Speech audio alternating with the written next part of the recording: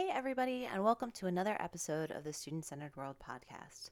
Today, I had the opportunity to talk with Drew Purcell, who is a history teacher by trade, but now is moving more into the tech sector as a Google certified trainer. We had a great conversation about the future of technology in the classroom. Drew goes out and he helps teachers whether they can barely draft an email or are always looking for the next best thing in improving their tech skills. And one of the things that we really focused on is the idea that every single teacher has the ability to not only go through the motions with technology, but really embrace it if it is explained to them in a way that makes sense. So we were in full agreement that whether or not you like to believe it, tech definitely isn't going anywhere in education, and everybody can totally master it. So if you use tech in the classroom or you want to use tech in the classroom, which, let's be honest, is all of us, you are really going to enjoy today's podcast episode.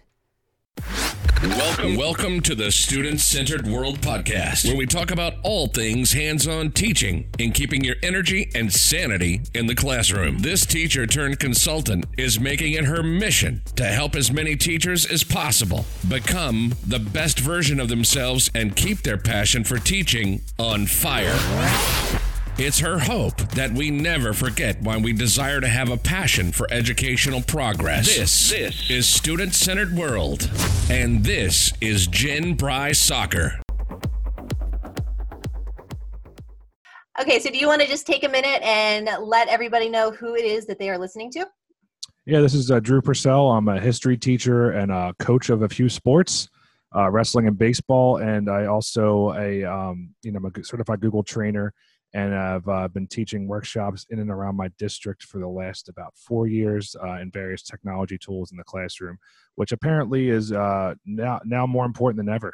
So, yeah. Yes. COVID definitely taught people that technology isn't something that you can just pretend does not exist. That is for sure. Have you found that there's been an uptick of people asking questions, or have people just been muddling through? Like, what have you seen when it comes to tech in the classroom?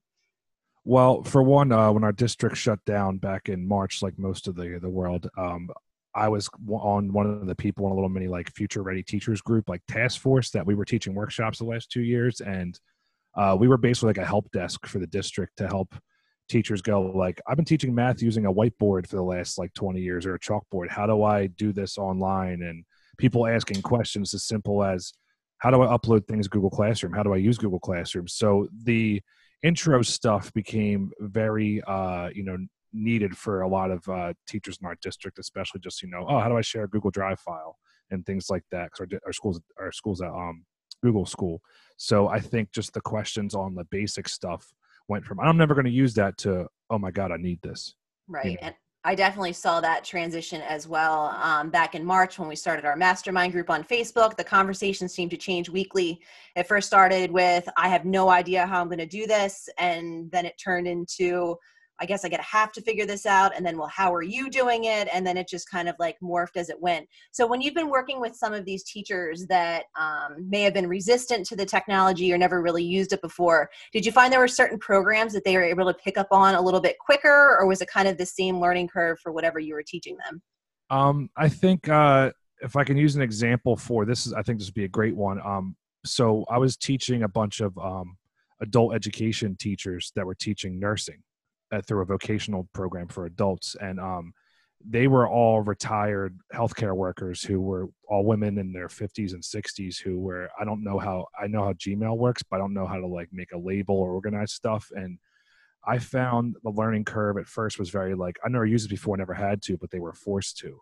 And I always preached as this is not going to change your life and make it better. It's a better delivery system. It's like, I always like kind of preach it that way. Like, if you can just look at it like that way and not like a huge insurmountable mountain of technology to climb, it's a lot easier to digest and figure out. Like, oh, look, you can organize your inbox folders just like Outlook, like you've been doing for or AOL Mail, whatever you've been using, your Hotmail account, or just in general, like Google Drive is like a My Documents folder on your computer. You know how to do that, right? Oh, yeah. And just you make those little connections, I think, which is very important when you're teaching people that don't understand, like, like if you gave them a couple acronyms of like what's a URL or HTTPS, it's like, what does that even mean?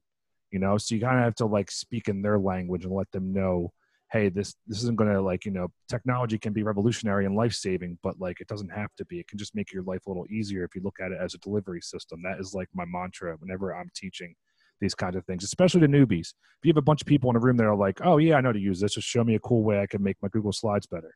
An interactive drag and drop worksheet on Google Slides. Sure, I can do that. But for new people, you really have to like bring it down to their level and just say, hey, like, I'm not going to yell at you for not knowing how to use the keyboard that well. Just this is what you can do to make things a little easier on yourself. I think that's such a great way of looking at that, because there's so many people that when they were thrust, because of COVID into using tech, it just seemed so overwhelming. But when you put it like that and saying it's the same type of things that you're doing elsewhere, you're just doing it digital or on this new platform, it makes it a lot more manageable and easier to understand, because they have a frame of reference that they might not have had when they just heard of Nearpod or, some other type of system. Yeah, well, like they have like, oh, we use this online learning thing, and like we have different links for each week, like a little module for like, different nursing courses, right? I keep using this one. This is the most recent training I did a month ago. So this is what I'm kind of using as an example here. But I was like, you use Google Classroom and make assignments and have the link right there. She's like, oh, this is just like making a post. I was like, yeah, look at like a Facebook post. Just look at it that way, right? Because, and all our parents and grandparents are on Facebook now. That's why all the kids left, because, it's so not cool. True. But, we moved on to Twitter and TikTok and Instagram. But like they use it like that. You just kind of find their language and how it works and trying to find a way to make it happen. And oh, look, you have a great PDF or a printout of like parts of like a bone structure. Great, you can upload that PDF right here. It's like just a different way of giving out the paper. Would you say in teaching, these teachers, these new technology tools, are they kind of using them as a means to an end, or are they really seeing the benefit of using them long-term once they know how they work? I think after this school year, I could answer that question a little better, because, schools are being remote or hybrid right now. I don't think anyone I know of, I've spoken to, at least around here, is dealing with, full back to school stuff. But, I think after this year, I'll have a better way to answer that. But for now, I think some teachers are seeing the value of Google Drive and Google Classroom, just for ways of communicating in Google Meet, or Zoom, whatever district tool they're using. But I think that will remain. I don't know if we're going to see people that are resistant to technology start using these awesome extensions on Google Docs and, slides to make hyper docs or multimedia, like, interactive like WebQuest. I don't think they're going to do that, but I think some people that were kind of curious about it now are given the opportunity, as long as they have good support from their district leadership, to like, I think most teachers are given a little bit more of leeway now, because they're doing things that, on the fly without much guidance. In many districts, just, figure it out, teach hybrid, or just teach remote, figure it out. So there's more of a little bit of a leeway to take a chance and, possibly fail, because the leadership hopefully is understanding of that. I know I've experienced that in my district as well. And I know that's been something that I've been preaching to teachers all along, that now is the time to try stuff. If you've been thinking about it, but you couldn't figure out time to work it in before, everybody's trying to figure things out this year. So why not give it a chance? Would you say that this is going to propel districts to have more of an expectation with technology, or is it just something that people are doing to try to make it through this year? I think it really comes down to the individual, and also I think leadership is the most important part of it. It's like this could, if we can look at one silver lining of COVID's effect on education, that it could possibly, we could rethink and restructure the way education works. Like, I'm a teacher. You used to be a teacher. I love my job, and there's a lot of great things about it, but there's a lot of times teachers feel like the system's working against them and what they know is best. Now, obviously teachers are individuals and you have good and bad teachers, but I think overall, teachers at the end of the day do want to do some good in the world and like help inspire and make lifelong learners. I mean, no matter if you teach physics, auto, wood shop, math, you're going to, math and physics are pretty much the same thing, right? I don't know. I'm a history teacher, whatever, but you want to like, you want to be able to do like, create lifelong learners. That's the goal. So, hopefully at the end of the day, there will be a way we can possibly have long-term positive effects on education. Like, we don't need standardized testing apparently during a COVID year. We can get rid of that, right? There's money involved in that. So I don't know what's going to happen, but I'm hoping people do embrace it and like say, okay, here's a cool way we can make, interactive, engaging lessons using technology for kids. I don't think every teacher is going to be able to do that if they're not tech savvy, but I'm hoping there's more of a chance to use digital tools in the classroom because of that, and also rethink the way education is given and make it more student centered. Yeah, and it's absolutely helping benefit our students in general because, there's so much information out there about how Generation Z is just really different and they learn differently and they've always been in a tech-heavy world. They might not understand the technology right away, and that's something that's a big learning curve that I'm finding with teachers is they just assume that since they're a tech-heavy generation, you're going to throw a platform in front of them and they're going to get it right away. Yeah, they only know cell phones. It's like, Right. how to use a keyboard. What? Right, right. Or I always found that kids didn't know how to Google things because they Yeah. would either just ask Siri or they would take whatever the question was and legitimately type the entire question into the Google box and be like, oh, it's not on here. Really, the answer is not on Google. And you have to kind of take a step back and be like, all right, let's talk about how you Google something. And with all of these tech tools, we assume, well, if the kids can figure out TikTok right away, they should be able to figure out this other stuff. But It's a matter of finding how it's going to engage them and intrigue them and giving them time to have that learning curve, as well as the teacher having the learning curve, and then everybody meeting in the middle to be able to use something effectively. Yeah, for sure. And I think you bring up a great point about that as well. Like thinking like, the kids may not, they're the tech generation, but they don't have the skills you would think, I think this would be a great opportunity to really, if you don't have it in your district yet or in your state yet, digital skills and digital citizenship are integral right now. And it's not just, hey, be careful what you post on social media. It's also like, how do you write an email? Like the emails I get for kids, it's like a text message sometimes. It's all the subject is all written out like blah, blah, blah, blah, make up this assignment and the body of the email is empty. And I'm like, yo, I'm not your friend you're texting. Like, I'm not saying you have to like, bow down and like, kiss the ground, but it's like it should be like semi-professional. Just teach them to like be able to write an email. Cause that's not because for my ego, it's because I want them to understand when they go to a company and work or wherever they work, it could be anything. They have to be able to write like an email back and forth, especially now. Attending a Google Meet or a Zoom meeting and like the modicum of like, your respect you have for like the meeting and not have like, the things you say. And I think that stuff's important and it will hopefully be something they can start instilling it more in schools. I know our district is trying. I literally just had this conversation with my 9-year-old this morning. He had to write an email to his teacher and I'm like, okay, you need to write Dear Mrs., and I was breaking it down because I'm like, you're not going to text her through email. Yeah. I used to get that too, where, it would be like almost emoji language. Yeah. And then not, thank you, or, they need to, that's a soft skill that they need to learn. They're going into a technology-based world, whether we like it or not. And these skills that we maybe assume that they are learning at home, they're not necessarily emailing their parents. So how would their parents know that they're not savvy in how to draft an email? It's a bigger picture thing that we need to look at as educators, and knowing that none of this is going anywhere. If anything, it's going to get broader as time moves forward. And we need to make sure that we're adapting our classrooms to make sure we are giving them all of the benefits in the world that we can. Yeah. How many people in your family or friend circles that are just like, yeah, well, I used to never work from home, but now I work from home all the time or multiple days a week, like companies, or even before COVID, I found that in my experience from friends that work in like the private sector were saying, yeah, it was great. I've been working there for 2 years now. Now I can work from home 1 day a week. And that made them happy. And the company is like, aha, this is my theory, by the way. I have no data to back this up. Well, you could talk about Google. I mean, Google kind of does this. Well, Google does it. Yeah, for sure. And it's like, hey, they are happier. I don't have to give them a big raise this year. I can give them 1 day at home to work. That way they can fulfill their duties at home. They get their laundry done that 1 day a week. They're less stressed. They're happy to work here and it works itself out. They are working from home using Zoom and emails. This is what kids need to learn how to do. They're doing school like that right now. Even if COVID eventually hopefully goes away, I think businesses will have, they've proven they can do more things remote.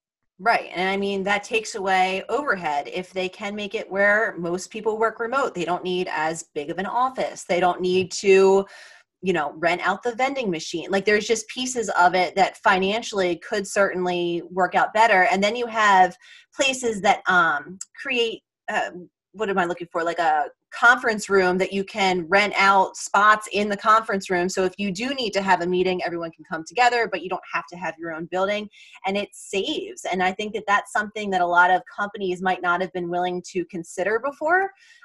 Especially schools, like nobody would have thought about this before, but now it can, if we need it where teachers have a professional development day a week, if you're finding that you're trying to implement some type of a new program and, you need time to reflect on that. All right, well, you know what, for this amount of time, everybody's going to be remote on Wednesdays. That way the kids can be at home doing digital work, but the teachers can still be in, and everybody still has an instructional day, so it doesn't take away. There's just a lot of opportunities that are opening up now that people have been forced to seeing that there isn't just one way to do stuff. Yeah, absolutely. And just even think about, growing up, like how many online classes in colleges were available, when you were in college or in high school, and look at it now, like there's online only programs. I did one of those, right? It's like, and they're not just, it's not looked down upon as much anymore. People are realizing that you can have, engaging instruction and a lot of like reflective learning using the online platforms. And if you're doing a Zoom or not, it could be just, the distribution of materials and like online discussions and things like that. And I think that it's grown without COVID, but COVID, I mean, we keep going back to it, but like, let's be honest, it's going to change everything. It has changed everything, but I think long-term effects, they're not all necessarily bad as far as education and technology goes. And I think a large part of that is making sure that a teacher or a professor or a boss is trained properly to know how to make that effective, how to make sure that they are making things engaging. I spent summer 2020 trying to reach out to every teacher I possibly could to say, hey, I'm going to do a free training on how to do blended learning, because my guess is, a lot of your districts are saying, hey, we're going to be doing blended learning, but we'll figure it out. It's fine. And there were so many teachers that came to me saying, I have no idea what I'm doing. So I tried to break it down to them. And it was frustrating to me, especially when the video series has ended or school year started, still hearing all of these teachers coming forward saying they didn't know how to do this well, and they didn't know how to do it effective, and the kids aren't engaged. And it's so frustrating, because it's like, if this is what your company or your school or your district is going to do, you need to make sure that the people who are doing it know what they're doing. Yeah. And I think in one of the classes I did take in my program was educational technology leadership course. And from the readings and discussions, it seemed to me like, in my perspective, is that I don't think you need to be a tech guru to be a leader, a tech leadership position. It's not like I think being a problem solver is one of the best skills to have, because I can use Microsoft Excel to a certain extent, but guess what? I'm Googling how to use formulas. I know how to Google. That's how I figure a lot of things out. I don't memorize how to do everything. And I think you probably say the same about yourself. Like, oh yeah, how to do that again? Like, I don't memorize everything, It's like, you got to check things online. And I think just being inspirational and being able to delegate and not micromanage creative people. Teachers are creative people by nature. And I think education and creativity can be stifled if you micromanage in that way. If you have a leader that's like, hey, listen, I don't know the best way to do it, but I know you guys all do. And I just want to make sure you have a creative space to work and collaborate if that's your thing or whatever. You know what I mean? Like, I think that's like kind of like the way it should go, and say it's okay to make mistakes, because like, if you're trying to do what's in the best interest for the students and the educational process, I think that like Brett said it earlier, but having that little bit of leeway to take a leap of faith and like, possibly fall flat on your face, but knowing that you're not going to be stopped. And that's okay. Yeah. Like, if you have a bad observation because of it, it's like, hey, like, it wasn't because you weren't trying, it's because it didn't work out. What are you going to learn? Teaching is a reflective practice. It's not I remember the old undergrad class. Is it an art form? Is it a craft? Is it a profession? Like, what would you categorize it as? And there's so many different aspects to it. It's like one of the true jobs where it won't be the same thing every day, which that's one of the things that attracted me to it in the first place.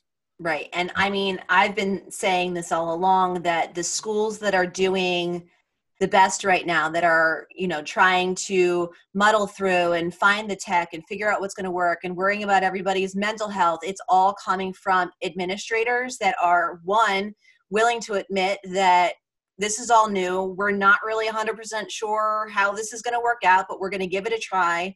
They're getting feedback from their teachers. What's working, what's not working, what can we expand upon, what can we change, what should we stop? And it's having that dialogue with all the stakeholders. And then, of course, the teachers talking to the students to find out why aren't they engaged, what is making them excited, why are they logging on if they're digital. It's like a big conversation that has to happen. It's all facilitated from an administrative team that wants their school to be successful. Yeah, absolutely. And some of the best experiences I've had, like even when I was, teaching, doing peer-led training at my school, it's one of the few opportunities I got when I first got into teaching workshops and, teaching other teachers, was the supervisor that was in charge of our little unit, like said, these are the expectations, this is what we're doing. This is what we got the title grant money for. Here's what we need to have done. What do you guys think? And she was very hands-off and let us kind of develop what we thought was best based on like, hey, you guys are the people that got hired for this position. This is your peer-led group. And it was just that management style appealed to me. I was like, if I were in that situation, that's the way I would handle it too. Obviously I wouldn't do everything the same because, we all think we can do a little better, but that to me was like, okay, we have teachers collaborating to create workshops for other teachers to inspire, to be better educators. Like that's the kind of like, that's where I think my leadership philosophy kind of comes from. And also just the way I manage my classroom too. I don't want to be hovering over every kid. Listen to music, be creative, like, hey, give you project options. I'm especially this year with the whole virtual stuff. It's like, I don't need you all to write me an essay for this DBQ in history. I've been initiating other things like, all right, I'll give you a scenario. Here's a Flipgrid video. You're going to be a lawyer, defend John Brown, or prosecute John Brown, or write me a newspaper article, like just examples of like giving them choice. And student choice is one of the most, I think, effective ways of integrating student-centered learning in your classroom.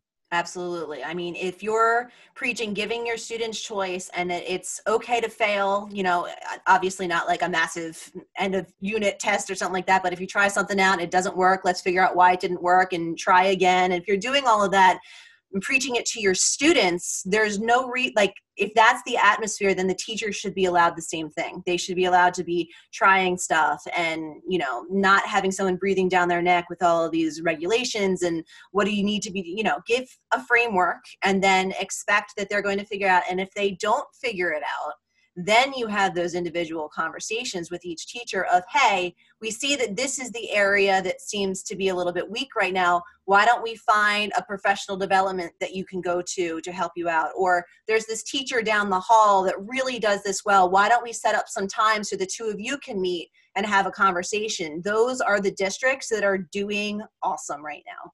Yeah, meaningful professional development. If you give them an opportunities to go to like a workshop they like, rather than like, oh, I just got to fill my hours.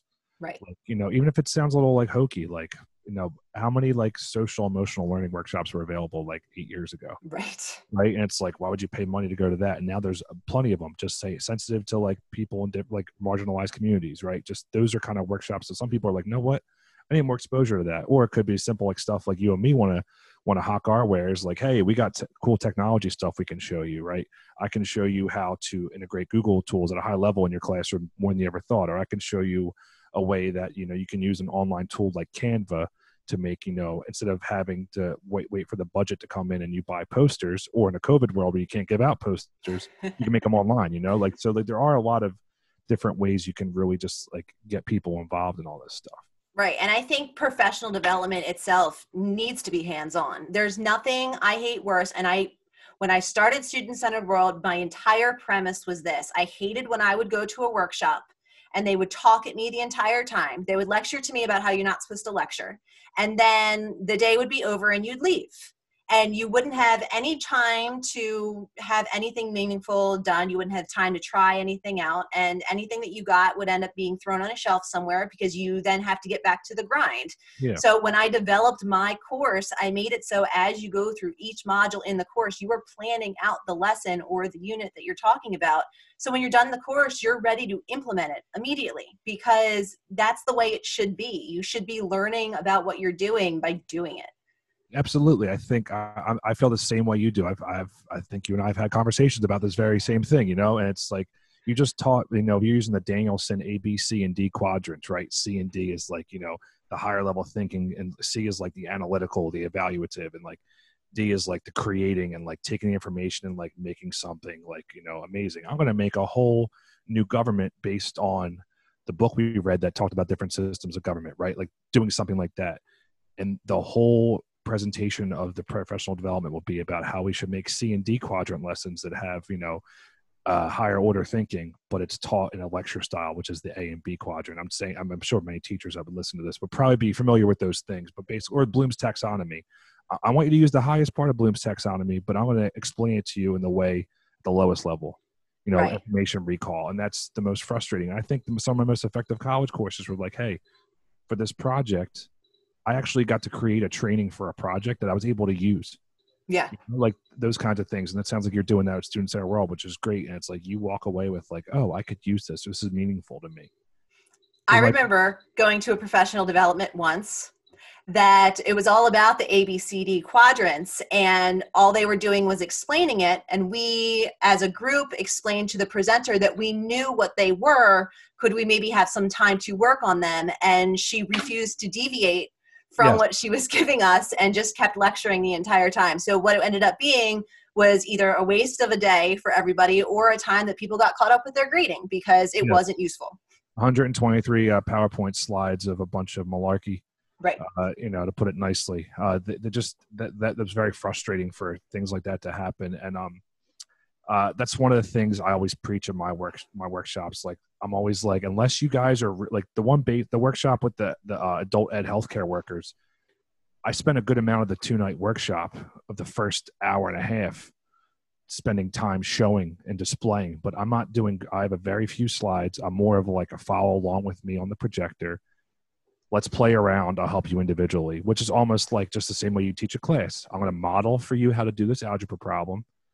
I want you guys to try it on your own. Then we'll play around with it. Now try these equations. I'm going to walk around and help you. It's the same style, just you're saying play. If you can start creating lessons while you're learning Google Classroom, that'd be awesome. Yeah. Like, play around. And like, I think the word play gets, thrown around as like, oh, it's not effective, but no, you need to learn how to use this stuff. If you have a great idea, I talked about Canva earlier, you have a great idea, play around with Canva so you know how it works. That way you can say, oh, I have a great wanted poster I used for this one project in English when we read this novel, right? Like I can have them do it on here and this is how to do it the way it can help the kids. You walk away and now you have a new lesson already. You just got to maybe work out the kinks. Right. And there's no need to reinvent the wheel either. You can go on YouTube and find exactly what it is that you're trying to figure out how to do. You can join different groups on Facebook with other teachers, expand your PLN and be like, hey, this is my idea. Does anyone have any feedback? I know in our mastermind group that happens all the time. People are like, hey, I have this project that I want to do, but I'm not quite sure. Does anybody have any ideas? People are like, I did this, I've used this, boom, boom, boom. Next thing you know, you have exactly what you were looking for. My best projects and sometimes lessons are Frankensteins of multiple ones I found online and my own flavor or twist or my own idea that I use other things and pieces all together. And that, to me, like I think about the ones that I'm always like, oh, I hope my observation walks in on this day. This is going to be, an awesome lesson. I'm like, because that's always been like that, just collaboration of other teachers, whether or not they knew it or not. They just happened to post an online rubric on a website that had this project. I'm like, oh, that sounds like a good thing I want to do. Right. So I think if so many new teachers are out there, don't be ashamed to not write the whole lesson plan yourself. I think it was ingrained in my head as an undergrad, and it was like, oh, I can make this a lot easier on myself and also find some really good resources. Like, I always use this example. How many times you ever go out to like, a bar or a restaurant and there's a cover band that's making money playing other people's songs. Right. They do their own version of it. It's like, wow, that was a great cover. I never heard Hotel California done that way. Well, you can do the same thing with teaching if you find like, online resources from other teachers. 2 things got beaten in my head my very first year of teaching. Number 1 was don't ever reinvent the wheel. No matter what idea you have, somebody out there has probably created some version of it that'll at least give you a template to put together that you can then just make into your own brainchild. And number 2 was it's your job, it's not your life. Like, it's what we all love. It's our passion. But at the end of the day, if you left, they'd replace you. So it's important to remember that, as much time and effort, but the stress level does not need to be where it is. It's very much a mindset shift in the classroom of how can we take what we already have, kind of move it around, jazz it up a little bit, and make it so you're not stressed out and it's not taking over all the time you have in your life. Yeah, like I've had new teachers, I've mentored them. I'm like, you can, be okay with like, unsyncing like, your Gmail account from school when you get home. Like take it and like you can use that time to reflect and think about it, but don't stress yourself out and kill yourself over, I need to be online all the time. I think it's a lot of things. A little tip for today too, like and the virtual classrooms, people feel like they have to be on call. Yeah, I have a whole thing about work-life balance, especially during Yes. e-teaching. Like you need it. Yeah, you need to have like little things for yourself. Like I look forward to having a cup of tea and watching Netflix tonight. That's what I'm going to do, and I'm not going to look at my Google Classroom page. So when you're doing training, is that something that you only do for your district, or is that something that you do virtual for other districts? How does that normally work for you? So obviously, I prefer to be in person because I'm such a lively, wonderful fellow to be around. But virtually does. I mean, obviously, you can work through webinars. That's fine. I've taught a majority of the workshops in my district only because there's been opportunities there, and our district was really pushing technology initiatives, and I jumped on it as soon as it started, and I kind of grew with that. But no, I've taught outside the district as well. Like I said, the adult education, people that was a great opportunity to really flex my Google Trainer skills because I was working outside of a typical K through 12 environment. It was like adult education. I was like, all right, how can I tie in nursing and being a registered CNA to what I know? But I was like, oh yeah, delivery system, it works. So yeah, I mean, online and in person is the way I normally. It doesn't really matter to me. I can do either, especially with all the chops I have from teaching virtual high school history from the last almost year. From the COVID lockdown, I've got my virtual teaching chops up for sure. Although I prefer in person, as I'm sure most teachers. We like to hear ourselves talk. People to be there and not look at like black screens. So say there's a school district that's listening to this right now, and they're like, wow, this guy, he's obviously a Google trainer. He's got all these different tech certifications. He sounds like a guy we need to talk to. What would be the best way for them to contact you?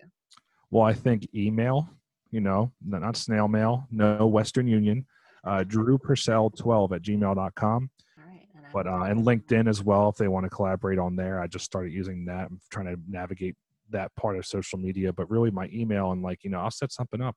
Let's do it. One of my favorite things to do is have evidence of projects that students have done for me using a technology tool or using hey, this was a cool student-centered lesson that they made a digital product, whether it was a video or a poster. I've had to make podcasts, things like that. So I'm like, hey, look, this is some things I've done. I can teach your district how to do these things, or things like that. But obviously a phone call works too. I can talk on the phone like old school. Got my rotary phone out. We'll do it. Tied to the wall. So if you had any closing thoughts for a teacher that maybe is struggling to get the tech under their belt or really wants to learn more, or they only know the basic stuff, they want to go advanced, what advice would you give them? Well, if you're a self-driven learner, obviously, we talked about this before, using the internet, YouTube how-to videos would definitely be a good place to start if you feel like you can help yourself. If you need more assistance in that, there are people like you and me available. You got Student Center World, and also through myself. I mean, as a certified Google trainer, that's not all I do. It's, I'm going to teach you, once again, it's delivery system, whether you're a beginner, intermediate, or advanced, collaborating to make the experience of teaching using technology that much easier for you, whether you're a Microsoft school or a Google school, or you're I don't know what kind of school we are, but I need to figure out how this works. We use typewriters. Yes, I can help you do that as well. I can make very collaborative, interactive lessons using a typewriter. There you go. I haven't done it before, but I guarantee I can figure it out by the time, we talk. So, just as long as, if you're looking for someone that can, understand the differentiating levels of where you are at technology, I can do that for you. I pride myself on teaching multiple different kind of diverse learners, whether it's special ed and special needs or kids from different backgrounds. As a history teacher, I think I've done that effectively, and I can do the same thing as a technology guru, teaching at a district or individual one-on-one coaching. And yeah. On that note, I want to thank you for chatting today, and I'm hoping that we were able to give some of our listeners some really great ideas, and that they are not shy, that if they have questions, to reach out. All right. Well, thanks for having me on. This was fun.